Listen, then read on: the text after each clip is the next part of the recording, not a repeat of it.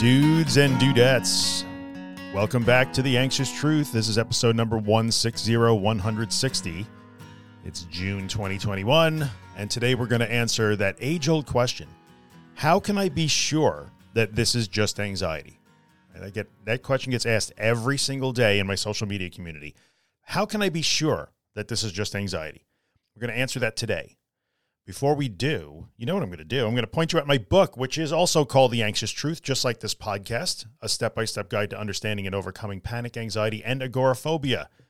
If you want the answer to the question, how can I be sure that this is just anxiety, that book that I wrote will actually help you answer that question experientially.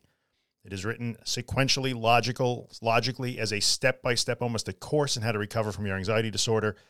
I set out to write what I think is a useful recovery tool, and by all accounts, I did that. I'm incredibly proud of that. It's helping a lot of people. So you can find it on my website at theanxioustruth.com/recovery guide. Check it out. And if you have it already, and you're reading it, and you're using it, and you're loving it, then maybe take 2 seconds, head on over to Amazon and write me a review. It would be greatly appreciated. I appreciate all the support you guys give me. I really do. It means the world to me. So let's get into this. We're only 90 seconds into it. And I promise, I'm going to try and make this shorter today. I really am. I got to make the summer podcast just a little shorter. Maybe keep them to 15, 20 minutes. I know I say that all the time and I wind up rambling for half hour, but let's see if I can accomplish this goal today. So the question of the day is, how can I be sure that this is just anxiety? It gets asked every single day in my social media community, every day without fail. Someone will say that. Tips for being sure. How can I be sure that this is just anxiety? Here is the uncomfortable answer. You can't. You cannot ever be 100% sure that it's just anxiety. I know that's not what you want to hear, but hang in there, hang on to that for a second, and let's start from the beginning of what someone's anxiety disorder journey sort of looks like. Because we do have to predicate this on a few steps and sort of like the stages of disorder and recovery that most people follow before you get to that conclusion, oh, I can never be sure. So here's the way this works. In the beginning, everybody kind of thinks that there's something wrong with them, right? Everybody thinks there's something wrong with them. I'm having a heart attack. I'm having a stroke. I'm dying. I'm going to pass out. I'm going to fall over. I'm going to vomit. I'm going to be incapacitated. I'm going to go crazy. I'm going to have a psychotic break. I'm going to go insane. I'm going to lose touch with reality. I can sit here for the next 10 minutes and probably reel off the fears that people have. These like really scary sensations and these really scary, alarming thoughts, they must mean that something is really wrong, and that really wrong is going to lead to one of these disasters, either death or physical or mental incapacitation. That's 100% common. Like everybody goes through that. That's the beginning, right? You don't know what it is, and you're assuming that something is really wrong. That's how I started. I had no idea what a panic attack was. No one ever told me about it.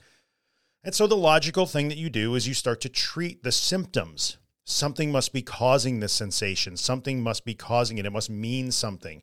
Something must be causing me to feel this way and think this way. So I better get it checked out so I can find out what's wrong so I can stop the disaster from happening, right? And we start to go from doctor to doctor, maybe a therapist here and there, and we bounce around getting test after test and running for help medically every single time that there's a problem for quite a long time. We go to the emergency room, A&E, you guys call it in the UK.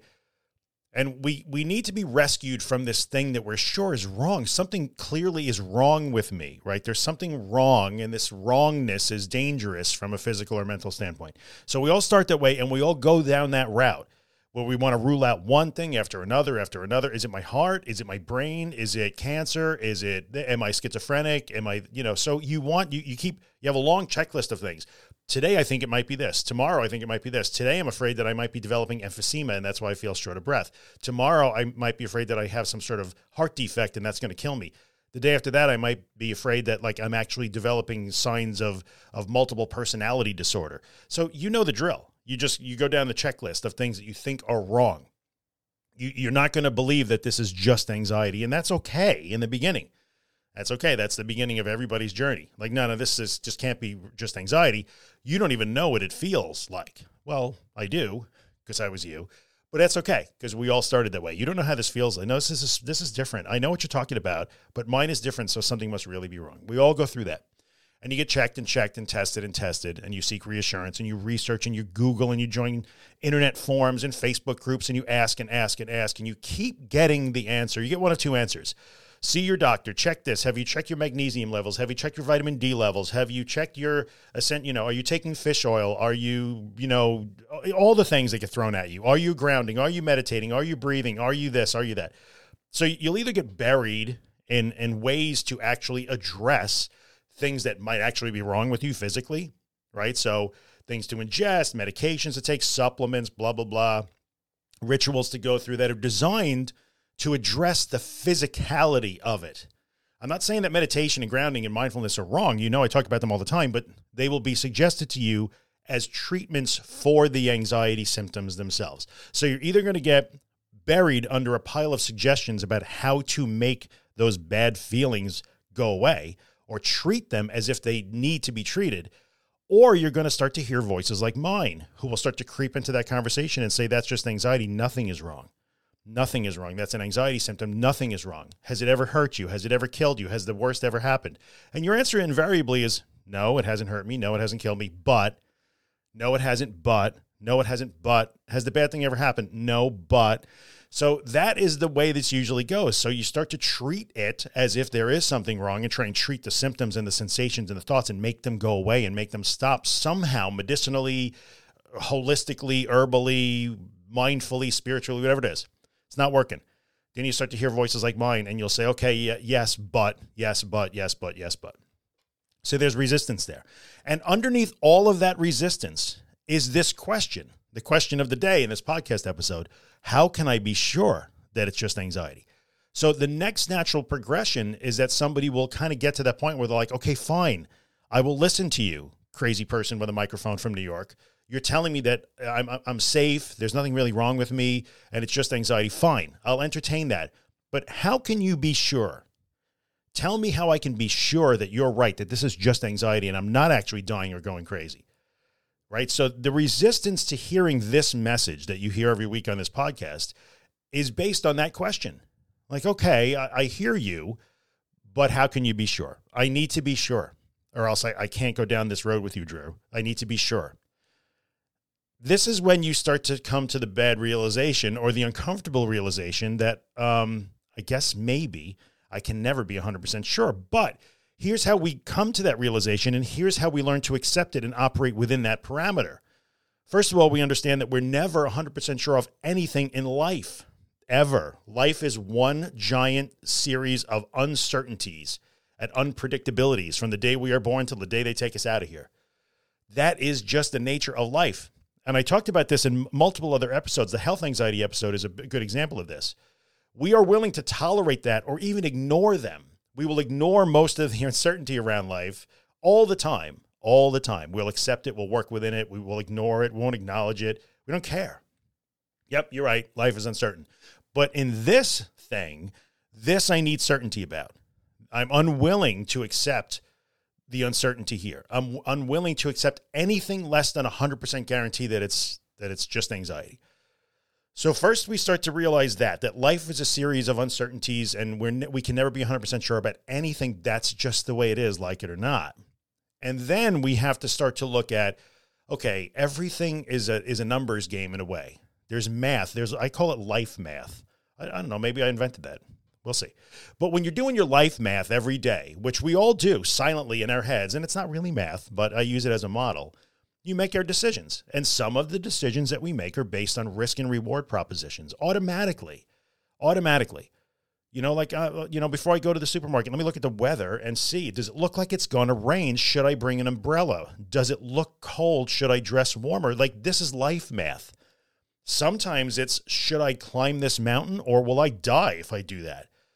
Right? Should I go hang gliding or will that actually harm me? Should I go scuba diving or is that a little too dangerous for me? So our life math spans a very, very wide array of experiences, from the tiny and mundane to the giant and like profound and possibly life-threatening. And we're always doing life math based on risk-reward, right? Risk-reward. If I don't dress warm enough, I'll be cold. Risk-reward, right? That's the way this works all the time.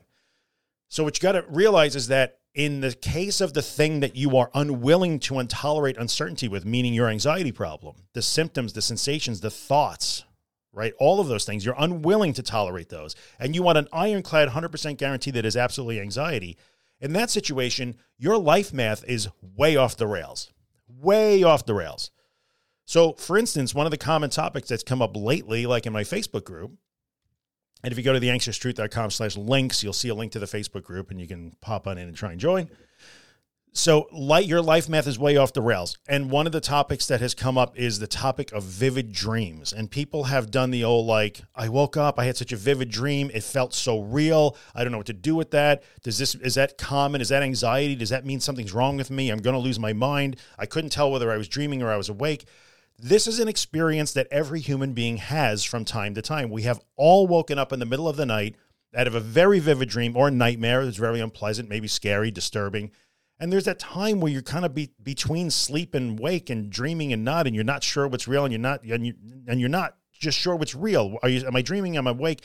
Every human being has experienced that and does experience that from time to time. But when a person who's not suffering from an anxiety disorder, when they do their life math about that event and they do their risk-reward calculation and they decide what to do next, they say, well, is it possible that this dream either means something, it's an omen of something, it's telling me something, or it's an indicator that I have some sort of pending psychotic break?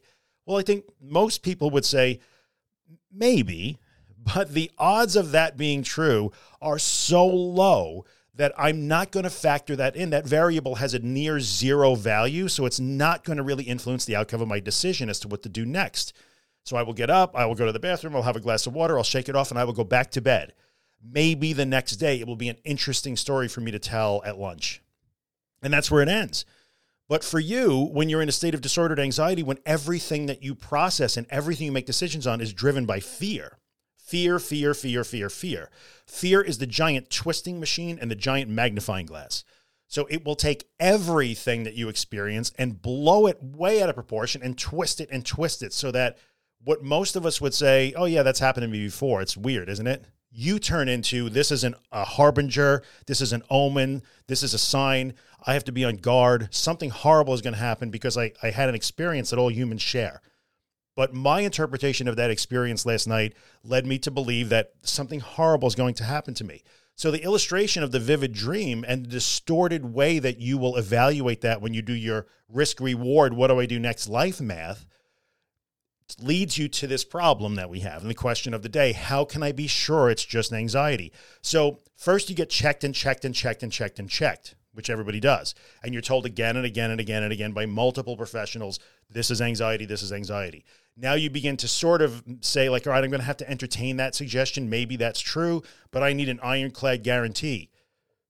And you're not going to get it. So you have to realize in the back of your mind, like, well, I can't get an ironclad guarantee in everything in life, but my assessment of this danger is so out of proportion that I feel like they're dismissing this really important thing. So your assessment there, your life math, can I dismiss this? Can I dismiss the odds that there is a problem?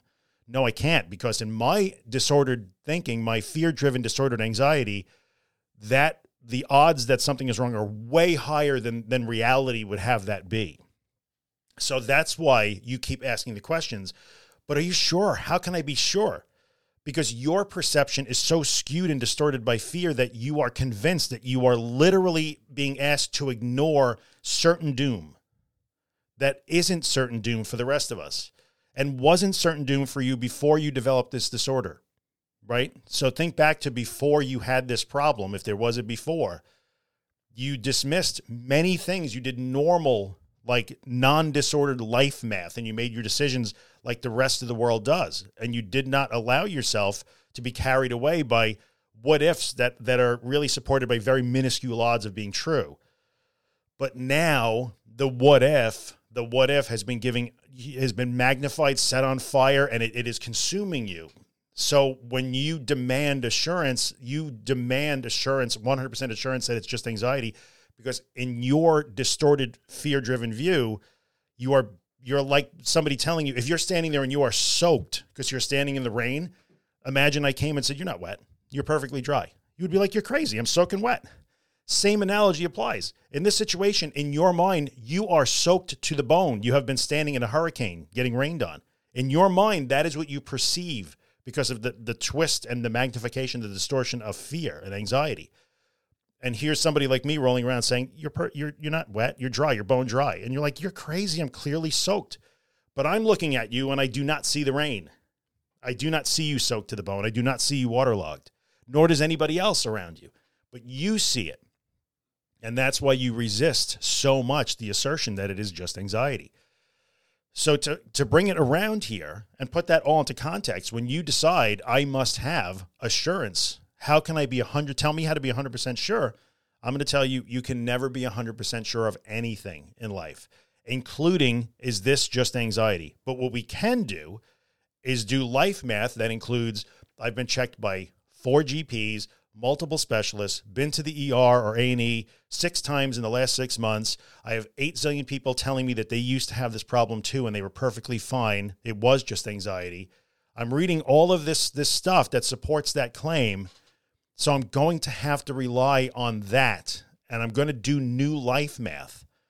Even though I don't want to, I want to do my own life math. I want to do fear-driven life math. I'm going to have to accept that I'll have to discount my danger variable and plug Drew's into this, or whoever, your therapist, your Facebook group, your support people, whoever is trying to tell you, no, it's just anxiety, right? You're going to have to plug our variable into your life math. Our danger variable is based on reality. Yours is not right now. And mine wasn't either.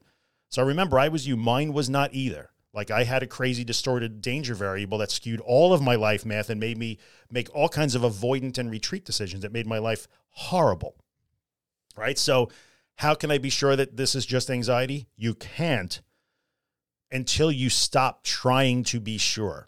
And then you will be sure enough. So here's the big climax of this episode. You will never be 100% sure that it's just anxiety. That's not possible. But you will learn by acting as if it's just anxiety that you can wind up being sure enough. And sure enough is a really powerful, powerful concept. You don't need to be 100% sure today that it's just anxiety. You just have to be willing to be courageous and act as if it's just anxiety, and then you will wind up being sure enough, which is the way all of us live our lives every day. We are sure enough that we will take action that is not based on magnifying minuscule danger into certain doom. All right, so that's not bad. 17 minutes, 18 minutes. I think I did all right. And that included like a 1-minute book plug in the beginning. So I know I threw a lot at you in a short amount of time, but this is an incredibly important concept. How can I be sure that this is just anxiety? You can't until you act like it's just anxiety, and then you can wind up sure enough.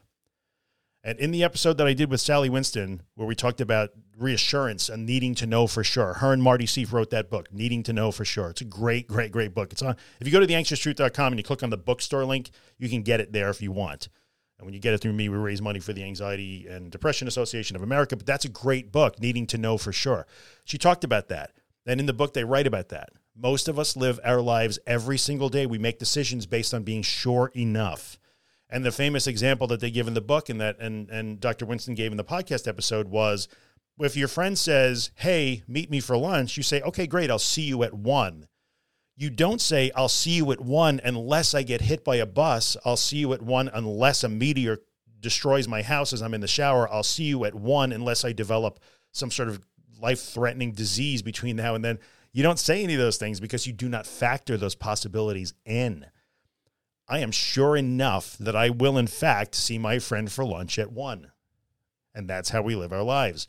And when you take that leap of faith and you are courageous and you are willing to act as if you are sure that it is just anxiety, you can bring that life math back into its normal, natural, realistic frame. And now you start to live being sure enough. Life is a risk every single day in some way. And we learn to live inside that risk. We tolerate it. We understand that most of the risks are so small that they're negligible. And that's how we operate. So you have to start to work that way, even though you're afraid to work that way, so that you can not be assured and 100% sure that it's just anxiety, but that you can be sure enough. And in the vast majority of cases, that is recovery. That's the way that winds up. I don't need to be sure anymore. I'm sure enough, just like I'm sure enough that I'm not going to get in a car crash if I drive 3 minutes around the corner to the dairy store to get milk. Right? So that is the answer to how can I be sure that this is just anxiety. The answer is you can't. You'll have to act even when you're not sure it's just anxiety. You'll have to act even when you're afraid. You'll have to find some courage, and you'll have to start acting as if you are sure until you learn through experience, you always wind up okay, that you can be sure enough. And that's how that works. All right, folks, 20-minute mark. I am out of here. Thank you for hanging out. As always, I'm going to play you out, as usual, with Afterglow by my friend Ben Drake. You can find Ben and his music at his website, which is bendrakemusic.com. And if you are listening to the podcast anywhere that you can rate and review it, take a second and leave us a 5-star review. And better yet, take another 10 seconds and write a few words about how and why you like the podcast. Because when you write a good review, other people get to find the podcast, and then we reach more people and give out more help. And that's why I do this thing in the end. That's why I do it. Okay, peeps, thanks for your support. Thanks for your attention. And I will see you guys next week. Enjoy the music. It's in these feelings that you never show. Yeah, you're doing fine. It's all around you, you can breathe it in. And this is where your story begins. You got the feeling that you're gonna win.